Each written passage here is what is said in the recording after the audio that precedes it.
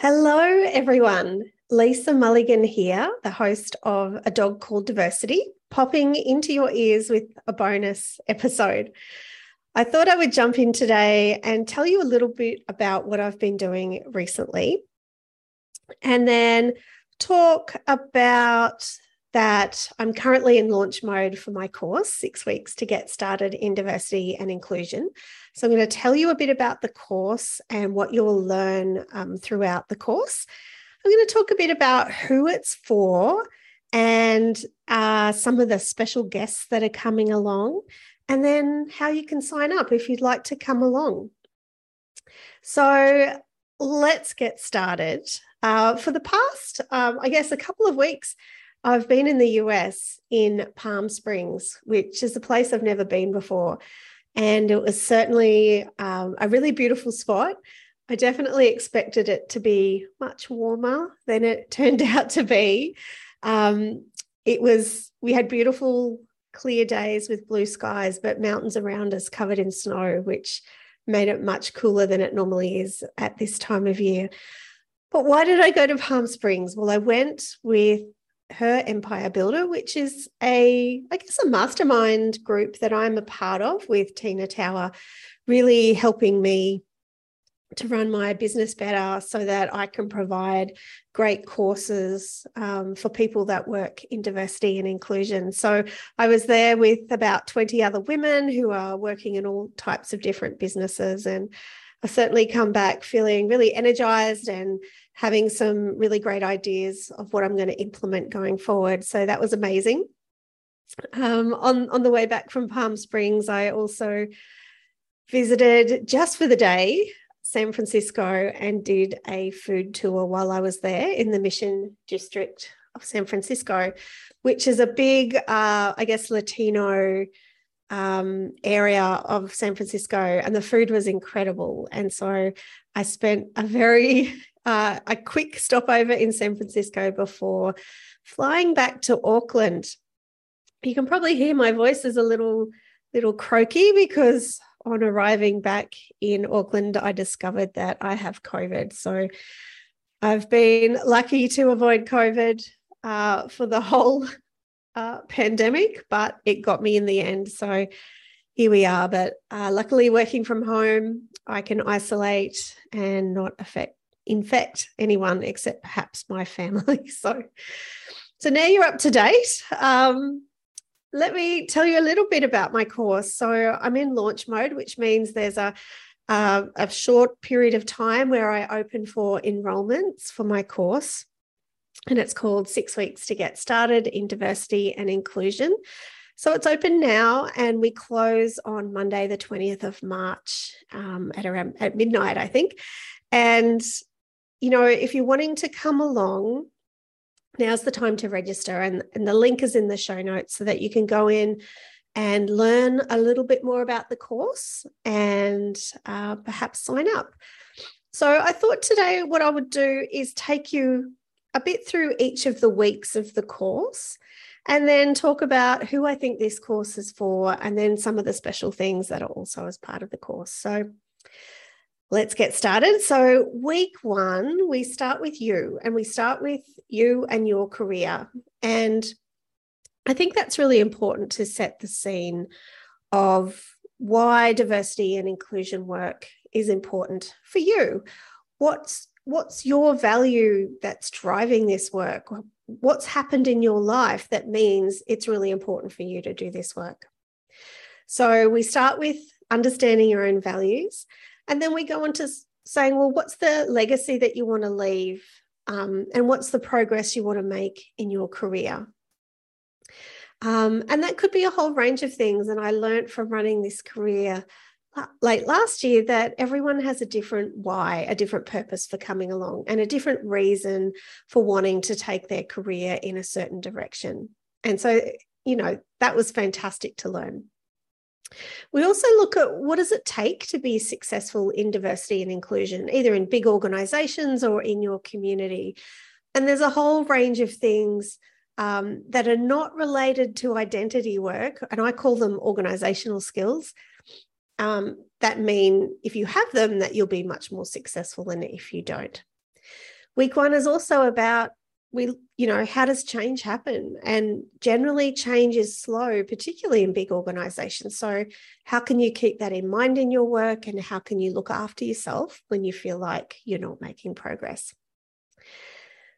Finally, we talk about how can you build your personal credibility in this work and do a great job for the organization that you're part of. Week 2 is really where we start to understand your organization. So we ask you to go out and gather data in your organization, and we map out what's working and what's not. So when I say I ask you to gather data, some people will come to me and say, oh, but we can't report on our data. We don't have much data. So what should I do? So when you think about data, I always think about there's the sort of the hard data, the quantitative data, the things that might sit in your HR information systems or in some of your business systems. So that can be data like gender or tenure, so how long someone's been working for you, or age. Most organizations have that data, but there's lots of other information that you'll have, and it might be more qualitative, but it still informs the work that you're going to do. So it could be exit interview data. It could be information you've learned through discussions with leaders in your organization. There's a huge range of things that you can look at. And so we really go into that in detail in week 2, because data and being able to report on data is super important in diversity and inclusion. We also, in week 2, ask you to go out and identify the people in your organisation that have a stake or an influence in how your work is progressed. So who are those people? How do you find them? How do you get them to talk to you? We talk about all of that. And then we talk about the business context. So what environment is your organisation working in? What's happening in your environment? What's impacting on the organisation that could impact on the work that you're going to do? So we spend some time looking at that.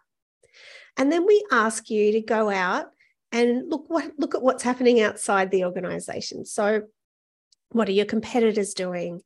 What are people outside your industry doing? And how can we learn from that? Week 3 is really about how do we get focus? There's so much work to do in organisations around diversity and inclusion, and we can't do it all. So how do we choose what we work on, and how do we get focused on that work? So we start by talking about the business case for diversity and inclusion, and how do you connect that to what your organisation is trying to achieve? What business is it in?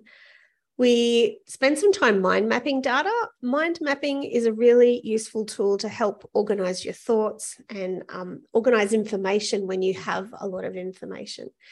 And it helps to see any emerging themes in the work that you think you might want to be doing. We also cover how to be disciplined and realistic about what you can achieve with the resources you have. So usually that's people and budget. Often in diversity and inclusion, we don't have a lot of either of those. So what can we do? Where can we focus with what we've got? And in week 3, we also talk about, well, what are the key actions that are going to make a difference? What are the things that if we put in place will mean that we make progress over time? In week 4, we spend some time thinking about how do you get support in your organisation. So in most cases, if you're in a diversity and inclusion role, there's only one of you, and often it's part of another role. So how do you get other people to help you? You can't do it by yourself. You need people out in the organisation to be supporting your work. So this is about having a plan that everyone can get behind that's really clear, and it covers your focus areas, the actions you want to implement, and the resources, people and money that you need to implement. We also talk about how do you track and measure success. So how do you know if you're moving the dial, if you can't track and measure what you're doing? Week 4 is also about communication. Communication is a huge part of diversity and inclusion roles. And having a plan about how you're going to communicate your work will make a massive difference. Having a plan that helps you tailor your messages to the different audiences in your organization will also make a difference. And thinking about the different ways you can communicate also helps. Finally, in week 4, we look at how do you find your champions? How do you find those people that just love the work that you're doing and will support it? They're really important. In week 5, we address tracking progress. So we think about what are you going to track? What are you going to report on? And in what frequency? So we look at reporting and review cycles for your organization. And we look at how, by doing this, you can create ownership and accountability to deliver on the goals that you've agreed in the organization. And again, we talk about how do you keep focus? So organizations are big, busy places, and often people will come to you and say, oh, I want to do this in diversity and inclusion. And how can you push back? If you've got an agreed plan of that we put together in week 4, how can you push back and say, well, do you want me to do that on top of what I'm doing? If that's the case, I'll need more people or resources or money. Or what do you want me to give up? So really being able to create a way to push back when you're being asked to do too many things. Week 6 is really where we round out everything that we've learned. And we also think about how do we stay up to date with the latest knowledge and research in diversity and inclusion, because things are changing all the time. And I've learned that you can't know everything. And often working in diversity and inclusion, the more you know, the less you know. So how do we keep up to date? We also look at how do we work with external people to help your work? How do you work with consultants? That's a really important part, because if you don't have headcount in your organization to do the work, bringing people in externally to work on specific projects could work for your organization. So how do you do that? How do you get the best out of the money that you spend with those people? And then we talk about, first and foremost, you're a leader. And so it's your role to establish, lead, and deliver the D&I strategy. And that you can't do it all. And if you try to do it all, you might burn out. So we finalize week 6 with talking about celebrating your milestones so that you can celebrate your success and your progress. So that's the 6 weeks. And each week there is a live webinar. So you'll join me online and we'll work through the content together. But you can also access each week. There are different worksheets and resources for you to download and for you to work through the content. And then you come together on the webinars to discuss with others about how you're doing that, and maybe we answer your questions. So there's 6 live webinars over the 6 weeks. We also have 2 group coaching sessions. And these group coaching sessions are a little more unstructured, but it's about coming together with the group and talking about challenges you might be having in your organisation or challenges in the content that we're working through. We are going to run a small case study actually through the whole 6 weeks as well. And the group coaching sessions are a way to talk about that case study with other people and get different perspectives. So we've got 6 live webinars, we've got 2 live group coaching sessions, and now I've got 3 guest speakers coming along. So I have a business leader who's led diversity and inclusion work, but from a business perspective. He's been the managing director or the CEO, and he's going to come and talk about what he looks for in a diversity and inclusion leader and how this work gets embedded in organisations. And then I've got 2 diversity and inclusion leaders, one from Australia and one from Singapore. They both have very different experiences to share, and I just know you're going to love them and you'll have the opportunity to ask them questions. So they're 3 live webinars as well. So I hope you come along for those. Now, if you're thinking, is this course for me? Is it something that will be useful for me? So I think there's three types of people that this course is for. The first is for people who maybe work in a different function altogether, have no diversity and inclusion experience, but have a really keen interest in the topic area, a real value around the work. So it's for those people who want to move their career into diversity and inclusion, because it will give you some experience and some structure to be able to do that. So that's the first group, people who want to move into diversity and inclusion roles. The second group is for people who might already be in a diversity and inclusion role, but maybe you're struggling, maybe you're overwhelmed, maybe you're frustrated, maybe you don't have any resources to do any good work. Maybe you're getting pushed off path all the time because there's so many demands on you in your organization. So the course will be great for you because it provides a really great structure to help you manage the people in your organization, to help you put a really clear plan together, to help you communicate well what you're trying to achieve, and to set up good systems and structures. So if that's you, if you're in a D&I role and you're exhausted and you're struggling and you don't know what to do, this course is for you. And then the third group of people who the course is for people who are in human resources roles. So you might be leading a HR team, you might be leading a function either at a country level or maybe at a regional level, and diversity and inclusion is part of your role. You might not have a dedicated position yet, so it falls under your remit. So this course will be great for you in helping give you a structure for something that's part of your role, so that you can get really focused maybe on just a couple of things in your organization to make a difference in diversity and inclusion while you're doing the rest of your role. And I've done generalist HR roles. They're incredibly busy. You get pulled in 100 directions. So this course will help you take the diversity and inclusion part of your role and apply it effectively.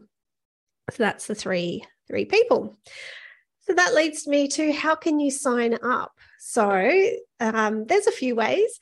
There's a link in the show notes that you can go to, and there's lots more information about the course that you can read through. You can see the dates of the webinars, the dates of my guest speakers, the dates of the group coaching.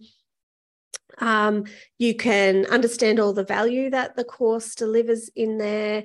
There's an FAQ section, so if you have any questions, you want to know more about it, it's all in there, and you can sign up as well. So the link is in the show notes. You can also go to www.thecultureministry.com and you can find the link in there.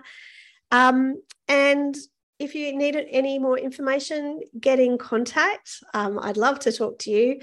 My email address is lisa.mulligan@thecultureministry.com.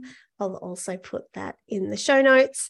I'm on LinkedIn, and the Culture Ministry is on LinkedIn as well, so you can find me there. I'd love to chat. I hope you're having a great week, and I hope to see you online.